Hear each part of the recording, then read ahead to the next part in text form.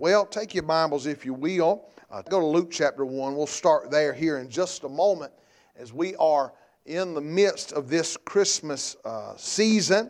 And we started a series this morning on Christmas is a Gift. And we looked at Emmanuel, God with us. And God is with us. And we talked about what all that meant theologically. He's God with us, God in the flesh.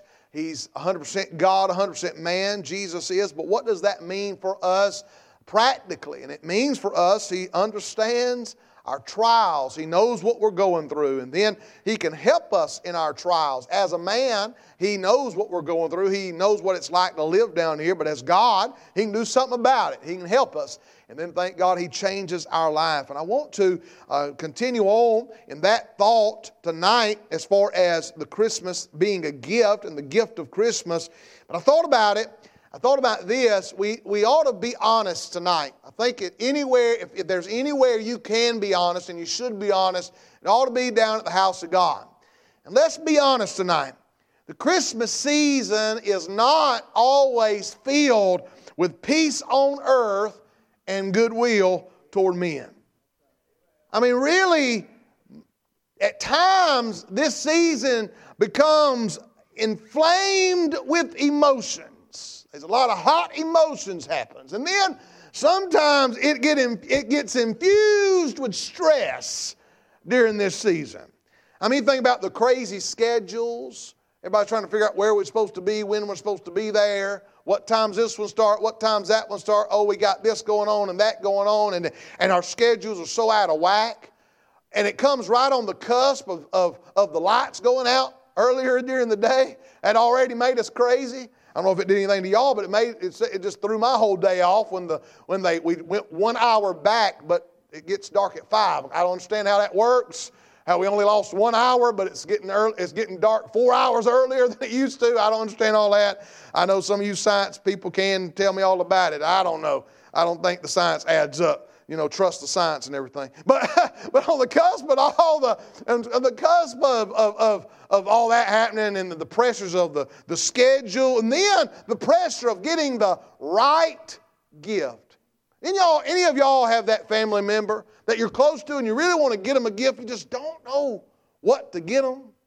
I don't know if he'll ever go back and listen to this, but Miss Emily just walked out, but my wife and Miss Emily's daddy is the hardest person to buy. Every year we have this conversation. What do you get Granddad? What y'all getting him? I don't know. What y'all getting him? I don't know. I mean, he's the hardest person, and it's not because he's hard to please at all. I mean, you could probably give him some bubble wrap. It's kind of like a kid, give him bubble wrap in a box, and he'd be happy. I mean, he's not hard to please. It's not that at all. It's just, what do you get him? You know, some more shirts, you know, or something like that. And so, but you got them people. But then you got them people on a gift. It's like, it's not that you don't know what to get them. It's just like, you know, my wife talks about, I've got some cousins that have kids. And my wife the other day said something about, you think we ought to get them this? And I said, Amanda, they're not 5 anymore. They're 15 now. And she was like, what? I said, yeah. I was like, that'd been really good about 10 years ago. I said, they're teenagers now. That's not a cool gift. Let's figure out something else, all right? The right gift, but then, or watch this, forgetting somebody on the list. That's why we stopped doing the whole Christmas card thing. Everybody, you know, the whole send them off in the mail and everything, because then we send them all off, and then you got like 10 of them that week, like, oh no, we didn't send them one, and because you're going to forget somebody, right? Or forgetting somebody on the list of gifts. I thought about this, the financial demands of Christmas could be enough to drive somebody crazy. It could be enough to drive away all the peace that's supposed to be around this season. I'll look this up. In 2020, America spent, listen to this number, $777.35 billion with a B on holiday-related purchases in 2020. Y'all hear that? $777.35 billion on holiday purchases. The pressure and the hurry and the anxiety kind of bend our reactions more toward irritability than goodwill towards men. the stress and peace on earth. Y'all know this probably, but the holiday season accounts for the highest suicide rates of the year.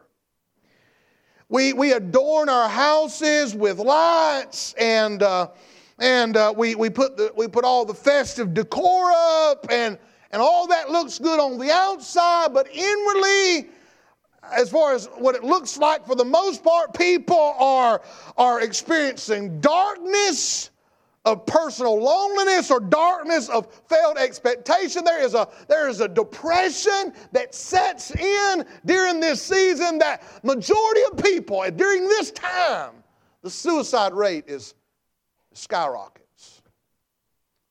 Goodwill towards men, peace on earth. But you know, God's gift of peace is not always found in times of blessing or in what we would consider good times. See, we measure peace by money in the bank. We measure peace by having no tension in the family unit.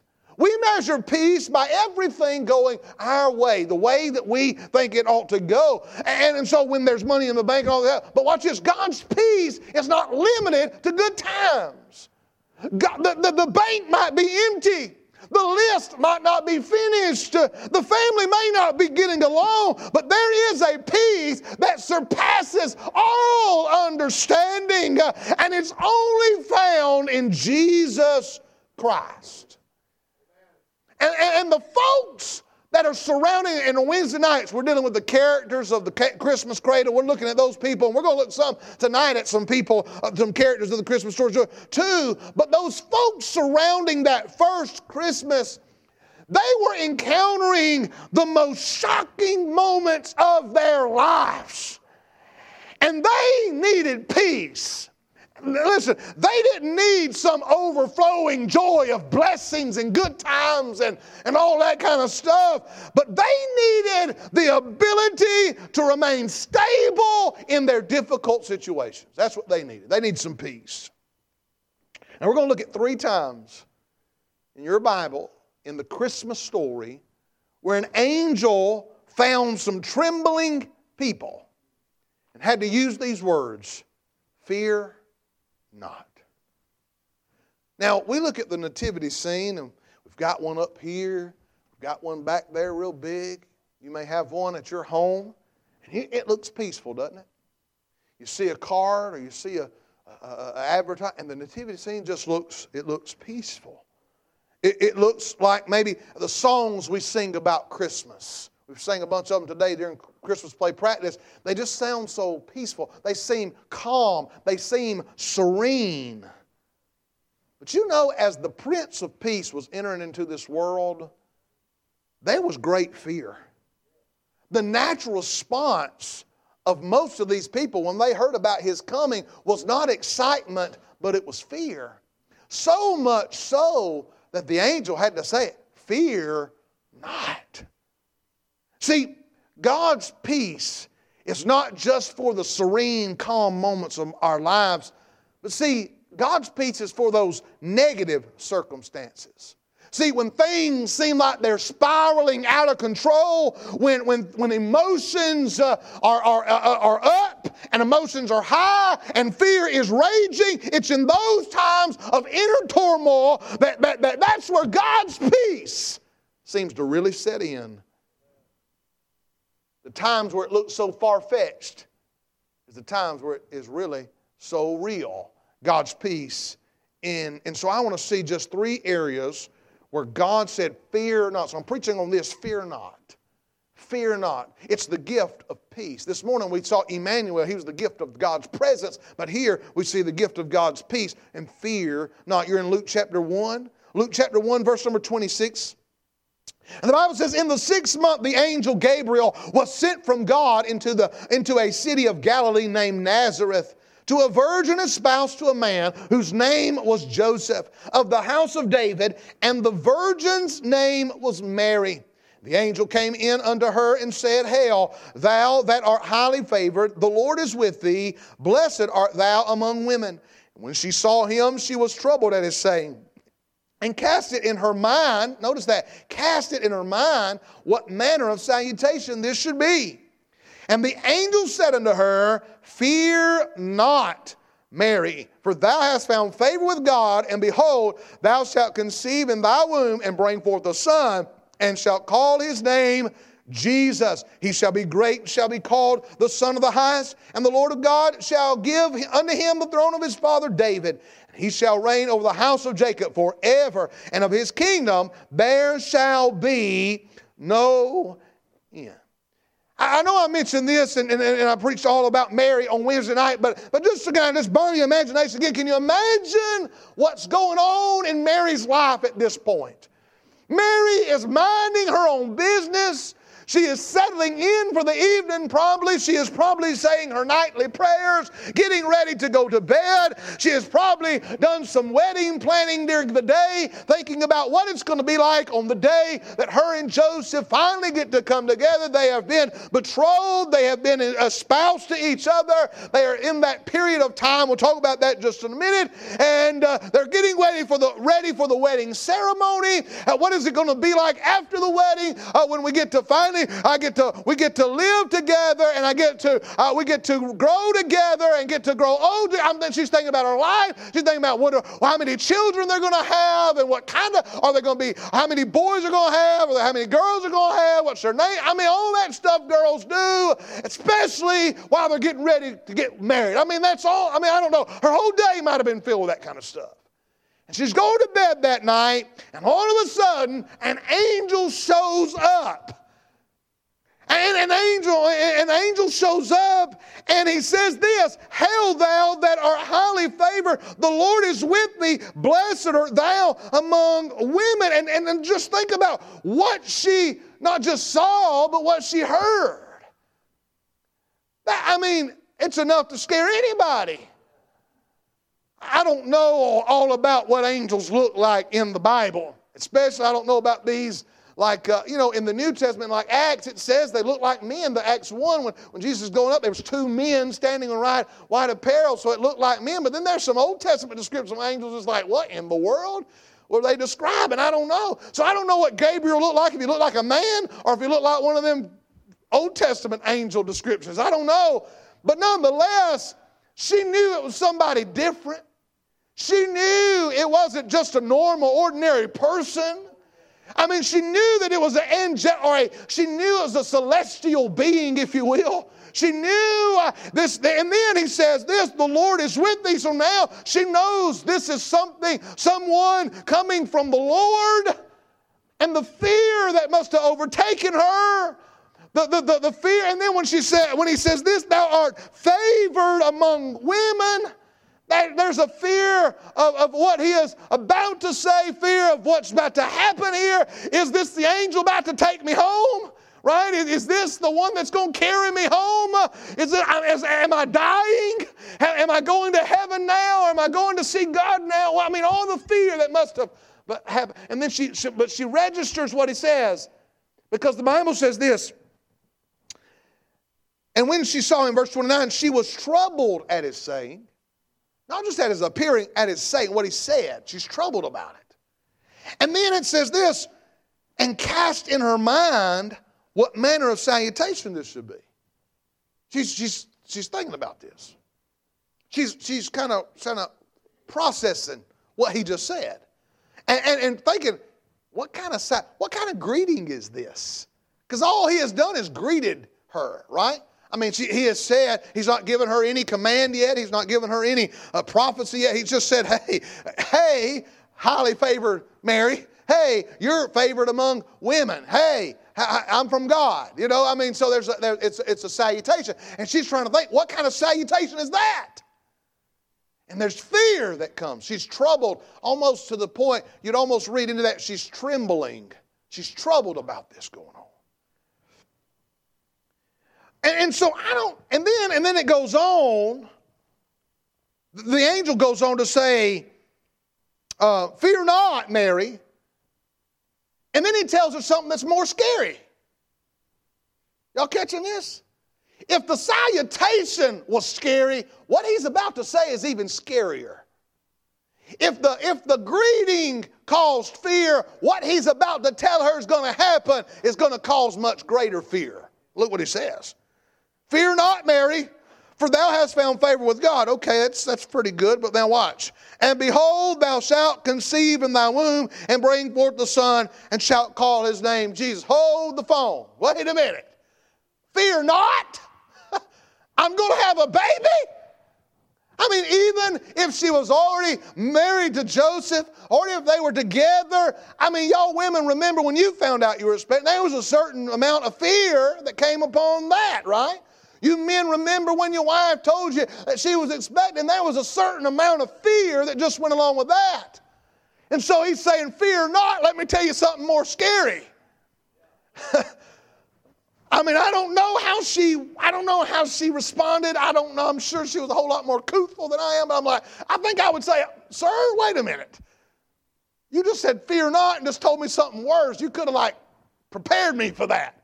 You could have softened the blow a little bit better than just fear not. I mean, there's a better way you could have came about all of this. You could have started hey, in Genesis 3:15, and there was a promise of the seed of the woman. You could have kind of brought us up to speed. But it was just fear not. Boom, you're having a baby. And his name's Jesus. And he's going to be God's son. And he's going to rule the world one day. I mean, I don't know how she handled that. But I think if it was me, I'd be like, hey, sir, I don't know how it happens with angels. But I've never been with a man. I don't know how that works up there where you're from. But that don't work like that down here.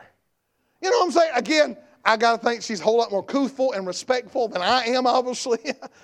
And I'm not, but I'm just thinking, she's a young girl. She's a young lady. She's obviously scared. But wait a minute. There's worse than just going to have a baby kind of scared. There's a whole lot more implications to this, her being expecting. So there's more than just, I'm going to have a baby, and that's kind of scary. There's some implications here. She's got a lot to fear because there's going to be some misunderstandings that's going to come along with this. She's got to go tell her family. She could hide it for a little while, but it won't be long. She's going to have to tell mom and dad. It won't be long, and she's going to have to tell people there's some reasons she can't do certain things she used to do. And ain't nobody going to believe her story, right? She's got to go tell Joseph. She's got to go tell the man that she's engaged to marry within, I don't know how long they've been espoused to each other, but in the betrothal period, there's a year time. And we don't know where they're at in that year. We do know this, that before Jesus is actually born, within the 9-month period of her expecting Jesus, they are finished. They are married then by the time they go to the end. But I don't know where they're at in that betrothal period at this point, as far as the announcement goes, the conception goes. She's got to go tell Joseph. And I just wonder how many people, and we're going to get there in a minute, Joseph didn't believe what she said.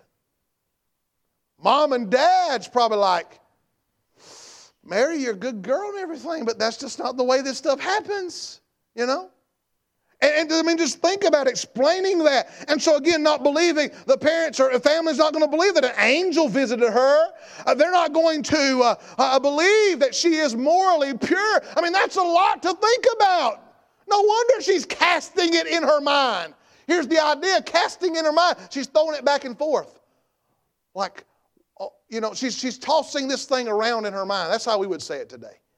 We would use the phrase, toss it around in your mind for a little while. You ever heard somebody say that? Hey, don't need to answer right now. Just toss it around in your mind for a little while and think about it. That's what the idea is, casting it in her mind. She's so afraid, and she's thinking about the what ifs. She start fearing what's going to happen. Here's the fear. The fear is, I don't know what's going to happen, right? The fear of the unknown. The fear, I don't know what it's like to be carrying a baby. I don't know how my family is going to respond. I don't know how Joseph is going to respond. I don't know how the town. And listen, the natural response to the unknown is to cast it in our mind. And usually what happens is fear overtakes us. We start deliberating. We start questioning. We start evaluating. But Mary didn't stay that way. She started that way, but she doesn't stay that way. She moved from casting it in her mind. She moved to another response. She begins to ponder her situation. The angel spoke 2 words of assurance to her. Fear not. See, this message was coming from God. The Lord is with thee. That's what he said in his salutation. This is a message from God Almighty. And Gabriel reminds her later on in the conversation, for with God nothing shall be impossible. And you find later on in the conversation, after she hears that fear not, and she hears that with God nothing shall be impossible, this is what Mary said in verse 38, behold, the handmaid of the Lord, be it unto me according to thy word. Mary says something here that's a whole lot easier said than lived out. Be it unto me according to thy word. Here's what Mary did. Mary settled her mind in peace by surrendering to God's sovereignty, or just for sake of alliteration today, she surrendered to his majesty. You know how to have peace of God in your life? Number 1 is to surrender to the majesty of God. This don't make sense, God, but you're God. This is liable to cause me some trouble, God, but you're God. This doesn't line up in the plans that I had for my life, God, but you're God. And you're in control, and you work all things for our good, and you're working all things for your glory, and because you're King, and because you're Lord, and because you're majesty, and because you're sovereignty, I'm just going to do what you said. I'm your handmaid. I'm your bondservant. I am yours. And be it unto me as your word has said it. Let it happen, Lord. And that's where she tapped into the peace of God. You want the peace of God in your life? Stop chasing the world's way of peace. It ain't working. It ain't working for nobody. See, here's the thing. A mental assent to the truth of God's sovereignty and a personal choice to trust it are 2 different things. Here's what I mean by that. Oh, we can say, oh, I know God's sovereign. I know God's Lord. I know He's working all things for good. I know that He's in control. But living that out in your life, it's not always easy. It's not always going to be the road that's the road that's always the easiest one. Someone told me just this week, reminding me about that quote, I believe it was Adoniram Judson's funeral, when they said, those that handle roses those that deliver or those that dispense roses will handle thorns. And sometimes living for the Lord will be the thorny patch. Sometimes the peace of God comes in some unlikely circumstances. Boy, it didn't look good for Mary.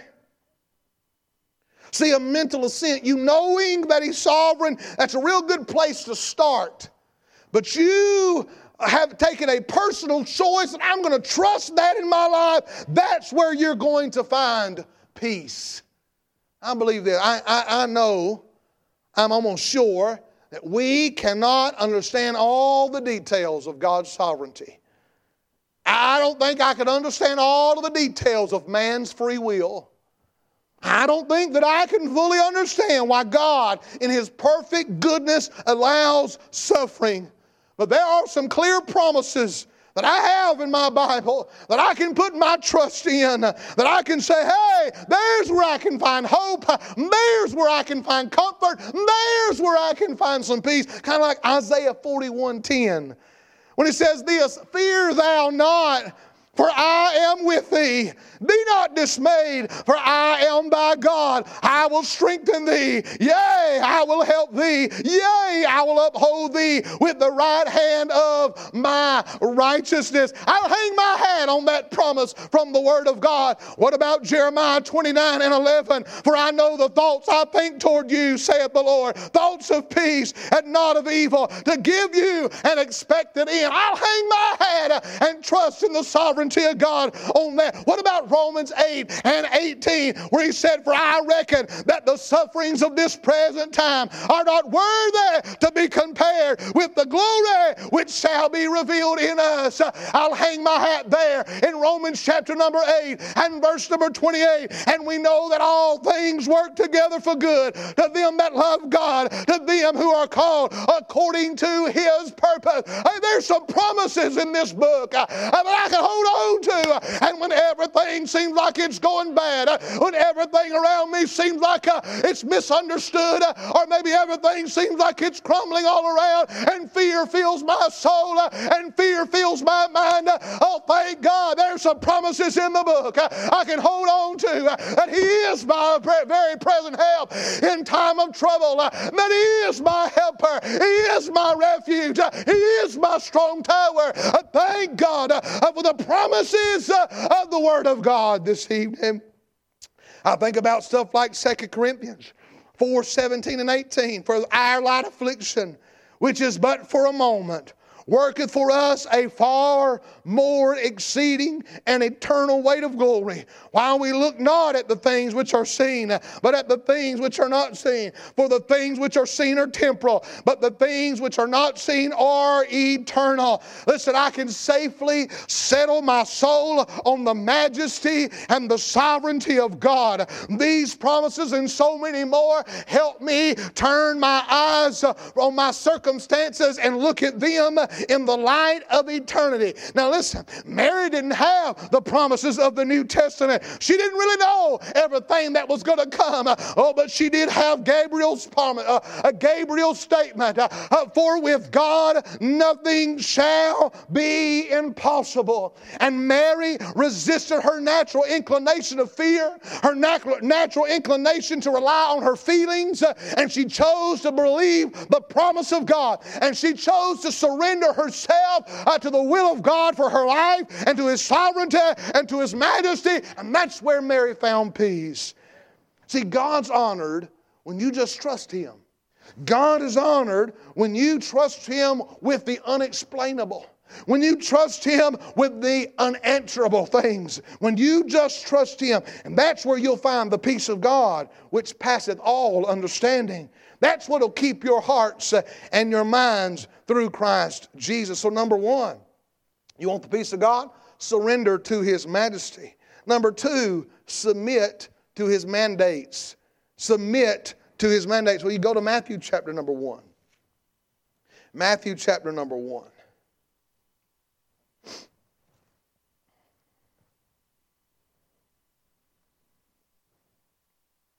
Matthew chapter 1 and verse number 20. Well, verse number 19. Let's verse number 19. Verse number 19 says, Then Joseph, her husband, being a just man and not willing to make her a public example, was minded, here he is again, to put her away privately. There's another idea, thought of the mind. He's thinking about this thing. Obviously, him and Mary have conversated now. Mary has came to him and said, hey, an angel showed up to me last night. I don't know if it was the next day or not, but last night. And he said that I'm going to conceive a baby. And we're supposed to call it Jesus, and it's God's son. And he's going to get on the throne of David. I mean, I'm just trying to think about how she would say, how you go about saying it, you know. And and here's the thing, the Bible says Joseph is a just man, so I do not believe Joseph blowed up. I don't think he screamed and hollered like a little baby. But boy, what are we going to do? I have no idea to even imagine what Joseph would have said to her. But obviously he goes home and he is troubled about this thing. It's what it says in verse 19. He's a just man. He's not willing to make her a public example. See, by law, he could make her a public example and take her out, and they could kill her. Because he knows that, all right, so here's the thing. A betrothal period is a legal contract. You know, it's not like just putting an engagement ring on and saying we're getting married and coming up with a cute little hashtag, you know, for your wedding, you know, like they do nowadays. Right? No, there was a legal contract. And for that year period, that you were legally in that covenant together. And then after that year is when the ceremony takes place and you could consummate physically that marriage and all that kind of stuff. And so none of that has happened yet, but they're in a binding. And so here's the thing. To break an engagement in those days, you were breaking a covenant. And they would even look at that like divorce. But if you have been if you've been disloyal, if you've been unfaithful to that covenant, the law says you could take the unfaithful party out and make a public example and kill them. To make a public example, hey, you don't run around. You don't run around on your wife. You don't run around on your husband. That's what'll happen. And here's what he said. He said, I don't want to make a public example of her. I don't want that to happen to her. So he's not. Well, he's minded. Here's what he's thinking. Maybe I can do this privately.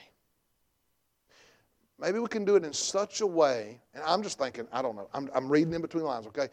So don't take this as Bible, but I'm just thinking, he's thinking, maybe we can do it in such a way that by the time everybody finds out, they'll think it took place after we broke the engagement.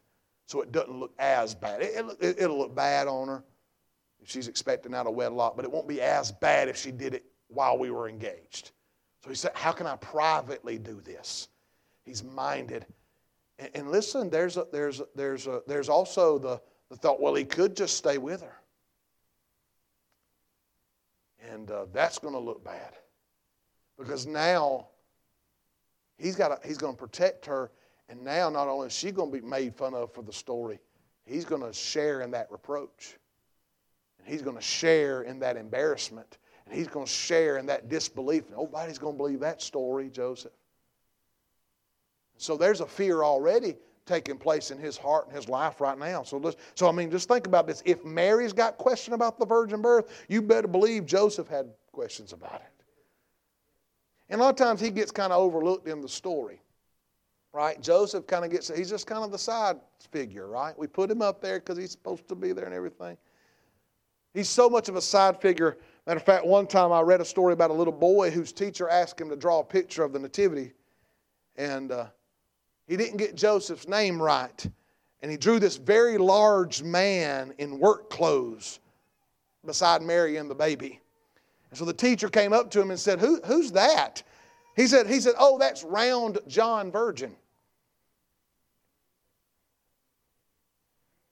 Maybe we don't make a big enough deal about Joseph. I don't know. He thought that was the guys, that's what we were singing in Silent Night, by the way. I'm just seeing if you're paying attention there. Some of y'all tomorrow go, that was funny. I didn't get that. Round John Virgin. Anyway, just seeing if y'all paying attention, if you'll wait. But here's the thing. We may not think much about Joseph, but he has a major part in this story. And I'm not going to share all the details because Lord willing, Wednesday night we're going to talk more about him. But just in this moment, you're going to see that as he's espoused to Mary, and as he's getting ready to marry Mary, he's getting ready to take her as his wife. He gets this news, and now he's got this dilemma, and he knows he's not the father of this baby. He knows that. And listen, there's no precedent for a virgin birth. It's never happened before, right? He's not going to run to the priest and say, hey, can you find in the stories in the Old, can you find in the Torah where like a virgin birth happened or anything? No, we don't have no record of that. Go in the Talmud and see if it's ever, what do you do for that? It's never happened before. We don't have anything. They have nothing to go by. So again, he's got all this running through his mind. But he's a just man. And he loved Mary, obviously. If he didn't love her, he'd have no problem making her a public example. If he didn't love her, he has no problem making her look like the bad guy, get her dead and gone, and he'll move on with his life. But he loved her. He cared about her. And now, what am I going to do? And so you got to think the heartbreak that Joseph is feeling. And the fear What am I going to do? And I can just imagine him wrestling with this decision. What do I do? How do I do it? How do we go about this? I just got to think he's tossing and he's turning. He's weighing his decision. He's casting in his mind as well. What do I do? All of a sudden, an angel shows up. Verse 20. But while he thought on these things, behold, the angel of the Lord appeared unto him in a dream, saying, Joseph, thou son of David, here it is, fear not to take unto thee Mary thy wife, for that which is conceived in her is of the Holy Ghost. And she shall bring forth a son, and thou shalt call his name Jesus, for he shall save his people from their sins. All of Joseph's reasoning, only God knew the real answer. See, not only did the angel come and say, hey, Mary's telling the truth, he's not only vouching for Mary's purity, the angel comes in and he explains that that baby is the Son of God. It's the promised Savior, Joseph. It's the Messiah. He's the one you've been looking for. And he gives him a mandate. Here it is. Take unto thee Mary thy wife. The true test of Joseph's faith is he going to obey this simple but significant mandate from the Lord? If he obeys this, there's some courage involved. He believes Mary and he becomes her husband. Again, he is going to be one with her scorn and her ostracizing. Nobody's going to believe this. Nobody's going to take this thing seriously.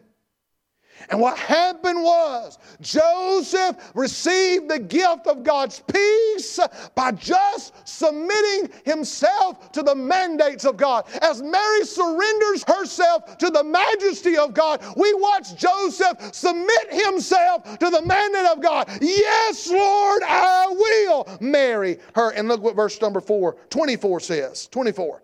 Then Joseph, being raised from sleep, did as the angel of the Lord had bidden him, and took unto him his wife, and knew her not till she had brought forth her firstborn son, and he called his name Jesus. Now listen to me, how does this fit our story? Listen, today God's not bringing you a message from an angel, okay? God's message is bound between the covers of a completed Bible. That's where we have God's Word and God's message. And so when we are faced with confusing, unsettling decisions, we have got to seek God's answer through the pages of His Word. You know why sometimes we end up confused? You know why sometimes we become so full of fear and not knowing what to do? Is because we've not allowed God's Word to weigh in on our decisions. We have asked all the experts. We have Googled it. We have searched it out. We have talked to everybody around us. We have talked to all of the people that we've networked with, but we have not went to the Word of God. We have tried to sort out our own options. Listen, when we do that, we are working with limited factors. We are working inside limited access. But when we go to the pages of God's Word, we are going into an unlimited resource. We have God's Word to guide us and to thrust us out into whatever He wants us to do. And my friend, there is peace in submitting ourselves to the mandates of God's Word. God knows all the intricate details of everything, every situation you've got. And from God's vantage point, He instructs us to trust in the Lord with all thine heart and lean not into thine own understanding. And my friend, if we will choose to obey the mandates of God, even if they contradict our own understanding, we can leave the results to God, and there's a peace about knowing I'm just doing what God said do. Listen, you fully obey Him. You fully obey God, then He assumes the full responsibility of the outcome. You're just resting in Him. Just trusting Him. So Mary unwraps God's peace by surrendering to God's sovereignty or God's majesty. Joseph surrenders or submits himself to God's mandate. And lastly, and I'm done very quickly, go back to Luke and Luke chapter number 2, and we'll look at One more section here and we're done. Luke chapter number 2. As you're flipping to Luke chapter number 2, I read where there was a survey that was given and it was asking people, who do you most identify with in the Christmas story? Who do you most identify with in the Christmas story? And 1/3 of the participants said they most identify with the shepherds. And here's why. Those shepherds, they're like us. They're average people, ordinary people, working people. Their days were filled with a routine. And listen, there is no reason that anybody would suspect shepherds being singled out to come see a Savior be born. I mean, why shepherds? I mean, there's a lot of typology and all that, okay? There's a bunch. I've got some other kind of stuff I've dug into that I ain't got a whole lot of definite on, but it makes really good preaching about why it was shepherds. But there's a lot of typology in it, by the way. Anyway, but just think about it. I mean, just ordinary shepherd men out in the fields. Why would they be invited to see a king be born? But one night, that mundane, routine-oriented life was completely transformed on a hillside. You're in Luke chapter 2, verse 8. And there were in the same country shepherds abiding in the field, keeping watch over their flock by night. And lo, the angel of the Lord came upon them, and the glory of the Lord shone round about them, and they were, look at this, sore afraid. I don't know what all that means in the Greek, but that makes me think they got so scared they hurt themselves. I don't know if it means they were tripping all over stuff, hurting themselves, or it was one of those fears like it was like a gut punch. Ooh. I don't know that I've ever been that scared, but I have been in times where I felt like I don't know if some of you maybe been in accidents. I've never really been in a major car accident, but I've had those moments where I thought I was about to be in one, and I just, it tensed up so much it almost hurt. I don't know if that's what was going on there, but I don't think God uses words just to be using them. He's not just using filler words. We do that when we talk, but God don't. When He says they were sore afraid, they were sore afraid. They were scared, buddy. They were scared, right? They wasn't like these rednecks running around back in the 90s with their ain't scared stickers on the back of their trucks. It's amazing they were ain't scared, but they had like 3 shotguns in the back. I mean, why did they need to be scared, right? I mean, anyway.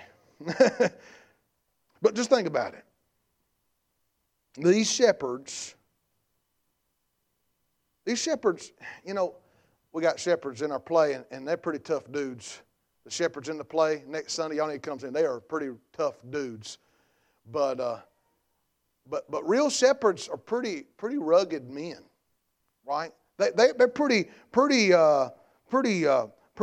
hardened men. I mean, you think about they're out there in all kinds of weather.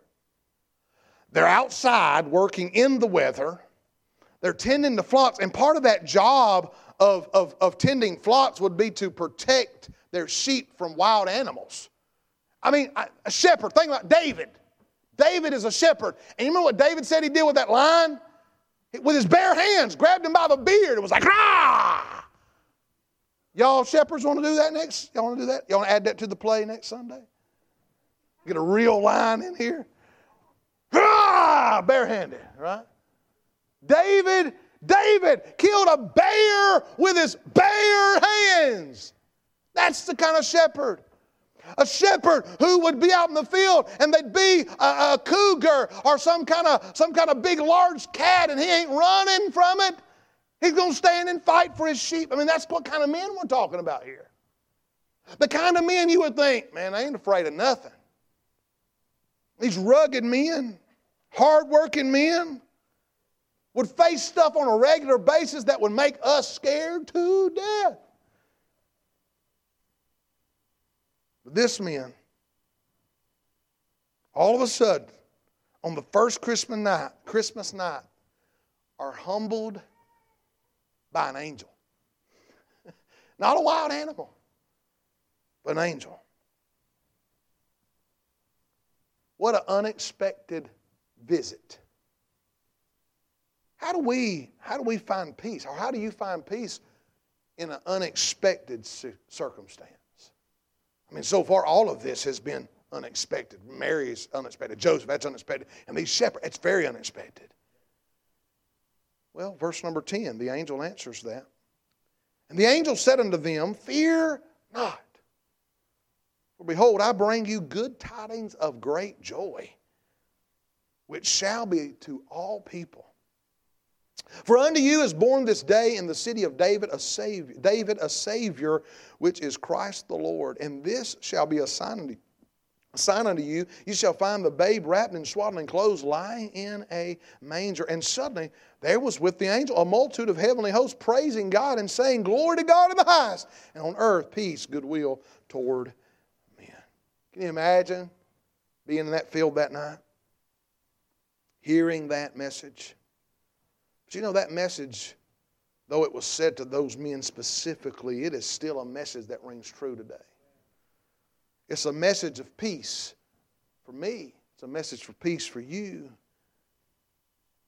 And God's message, notice what it says in verse number 14. Glory to God in the highest, and on earth peace, goodwill toward men. There's no tag to that. There's no boundary to that. There's no racial boundary, no nationality boundary, no social status boundary, no gender boundary. There's no barriers in place here. This goodwill that's being brought that night is toward men in general, toward everybody. And so how can we face the unexpected? How can we have peace during that time? Well, the only way we can find that peace, here it is unto you a Savior. Unto you is born this day a Savior, which is Christ the Lord. See, Jesus is the only peace giver. When you know Jesus as Savior, you know Him in the peace that He gives for forgiven sin. When you know Him as Lord, you know the peace of His authority in your life. And when you know Him by the peace of knowing the Prince of Peace Himself. That message they gave those shepherds that night, it changed their life. It was a message of peace. You know what the Bible says? They looked at each other. And they went, and they did as the angel said. They went looking for Him. Here's what I see here. As I saw, Mary finds peace in surrendering to the majesty of God, and Joseph finds peace in submitting to the mandate of God. These shepherds find peace in just seeking the miracle of God. Just seeking Him. Just looking for God. Look at verse 15. And it came to pass as the angels were gone away from them into heaven, the shepherds said one to another, Let us now go even unto Bethlehem, and see this thing which has come to pass, which the Lord hath made known unto us. And they came with haste, and found Mary and Joseph and the baby lying in a manger. How'd they respond? They beat a path to the Savior. And they got there, they found the Prince of God. You know, a lot of times we try to manufacture our own peace. We try to surround ourselves in this bubble of security so nothing can penetrate. We put our confidence in our family. We put our confidence in our jobs, our friends, our health, maybe your education or whatever else. But you know, in your most vulnerable moment, none of that's going to really help. See, all of those things can disappear just like that. When unexpected things come, what do we do now? See, our confidence, our trust must be in God. But the only way you're going to find that peace, the only way you're going to experience that peace and that security that He has for you is do like these shepherds and seek the Lord. Jeremiah 29:13 says this, And ye shall seek me and find me when ye shall search for me with all your heart. And Hebrews 10:22 says this, Draw near with a true heart in full assurance of faith, We looked this morning at Emmanuel. He's God with us. The only way you're going to find His peace is to seek Him. And there's not a tangible manger you can visit. I've been to Bethlehem. I've been there. I've seen all the stuff. I've seen the crazy Catholic church that had the little rock wall that had that they say that's where He was born and all that kind of stuff. I don't know. I don't know all of that. I don't believe none of that, to be honest with you. It's just a tourist trap. But there's not a tangible manger we can go to tonight. But we've got the written word right here at our fingertips. We have the promises of God's word. And God, through His word, comforts us. And the Spirit of God that guides us into that truth, He comforts us, as we sung earlier tonight. The Comforter has come. And here's what He says: fear not, I am with you. The peace of God goes with the presence of God. Isn't it sad? It's tragic. It's sad that this very season that we are celebrating the birth of Christ is so busy we hardly have time to really seek God. We don't take the time to shut the world out and seek God's face through the pages of Scripture. They were invited to the presence of Christ. Go see Him. And what did they do? They forsook everything to go see the Lord. And what a transformation that presence of God made in their lives. So I ask you, what's standing in the way of you having the peace of God? Is it that you've not surrendered to the majesty of God? Have you not surrendered to God's will for your life? What's standing in the way of you having the peace of God? Is it that you've not submitted to the mandate, the plan that God's got for your life? The whatever He has told you. You're not wondering what it is. You know what it is. You're just not obeying it. You know what God wants you to do. I'm not talking about 20 years from now. I'm not talking about 5 years from now. You know what God wants you to do right now. You're just not surrendering it. You're not going to submit to it yet, and so you don't have no peace. Or maybe it's just because you're not seeking the Lord. This is simple preaching. But you don't even read your Bible regularly. You don't even pray regularly. You wonder why you have no peace? You fill your mind with social media. You fill your mind with political news. You fill your mind with all the things of this world and never fill your mind with the Word of God. You never seek the Lord and you wonder why there's no peace. Because peace is only found in the Lord Jesus Christ. So stop trying to manufacture peace this Christmas and seek the Prince of Peace. There's a gift. He's trying to give it. Are you going to receive it?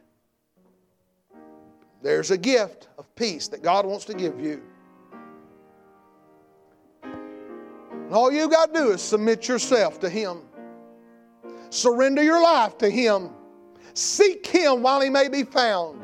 Draw nigh unto Him, and He will draw nigh unto you. You say, I just feel like I ain't close to God like I ought to be. Then get close to Him.